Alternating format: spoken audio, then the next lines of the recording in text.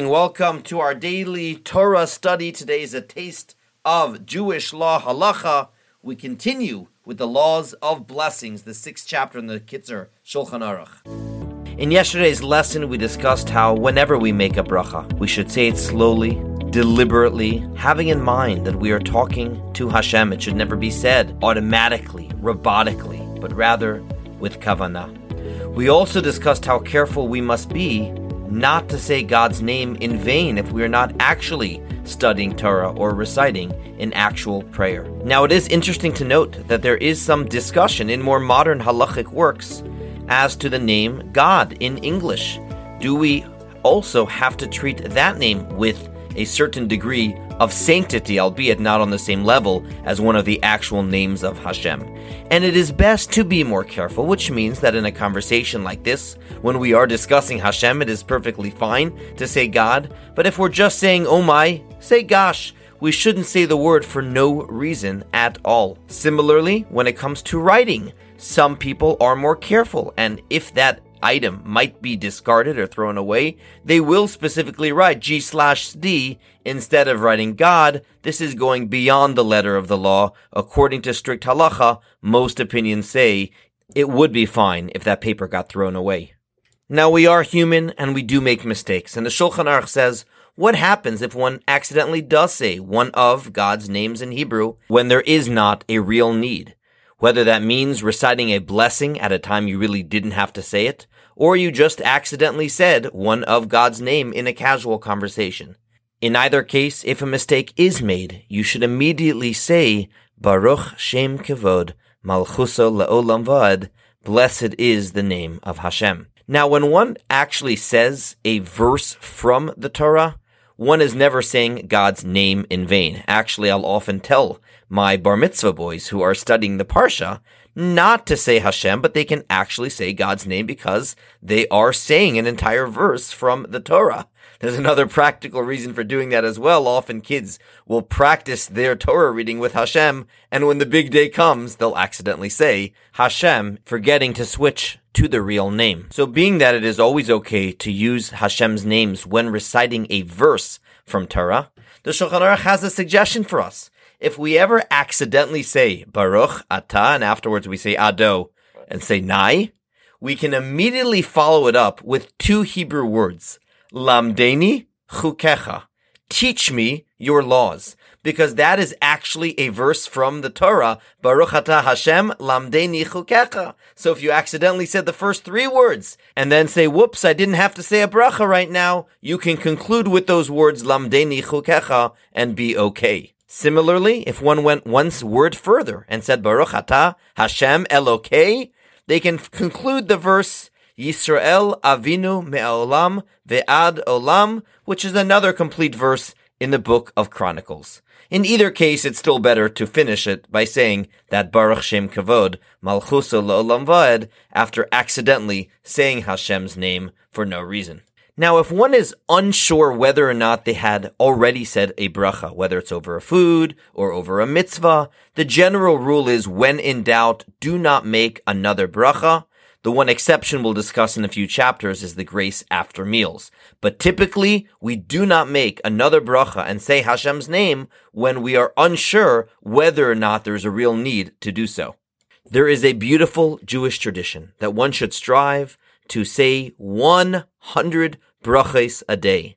Now, even though that number may sound enormous, for those who pray the Amidah 3 times a day, you're already at 57. By the time you add in all the blessings over food, all the morning blessings, all the blessings after leaving the bathroom, it's actually quite attainable to get to 100.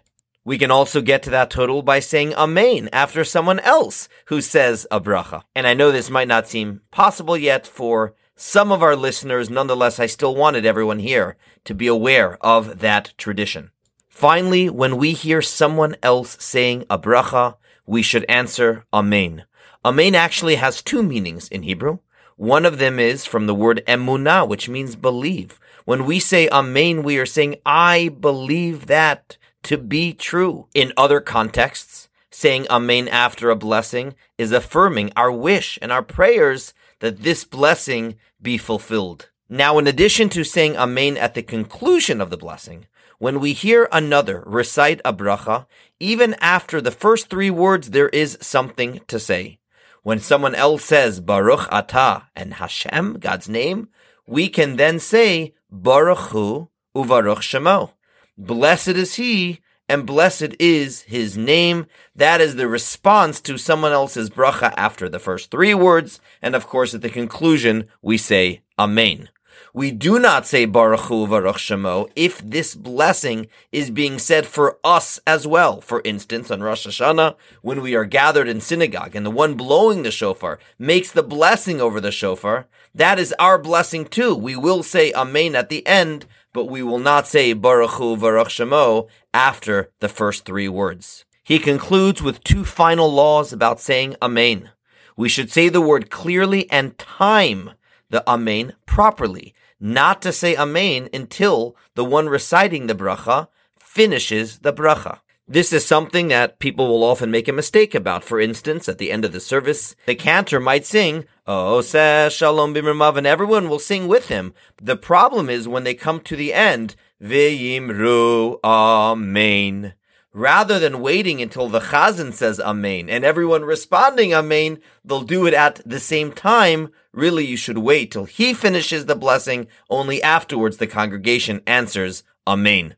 And finally, Amen is what another person says. When he or she hears a blessing, we do not say Amen to our own blessings. I know often in religious schools and Hebrew schools, they will teach kids to say a blessing and say Amen at the end. And while that might be a good way to educate kids on the value of saying Amen to someone else's bracha, it can be confusing because, again, we do not say Amen to our own bracha. There's no need to say, I believe that too, when you just yourself said the blessing. One final thought on Amen. Amen means I believe. Amen means it's true. But in the Kabbalah, it explains how the word is also etymologically related to the term in Uman. An Uman is a craftsman, someone who has practiced a particular skill time and time again until they become an expert at it. And the Hasidic masters tell us a very profound idea. Many people think faith is something you either have or you don't. There are those that might be more religious and they have faith, those that are less, those that were born with faith and those that are not. But it really isn't so black and white. Faith is a craft. It is something you develop. It is something you practice. You know, I've met people who've grown in their religious observance who have told me, Rabbi, I don't know at what point it happened, but at some point I just started having more emunah, more faith. And the reason for that is every time we make a blessing, every time we say Amen, every time we try to really think about Hashem's involvement in our life, we are honing a craft. We are developing an appreciation for a real relationship with Hashem. And so like most things in life, it can be gained over time. Amen, it is true. Amen, I believe. And Amen, a craftsman. Because with practice, I can get good at this craft called faith.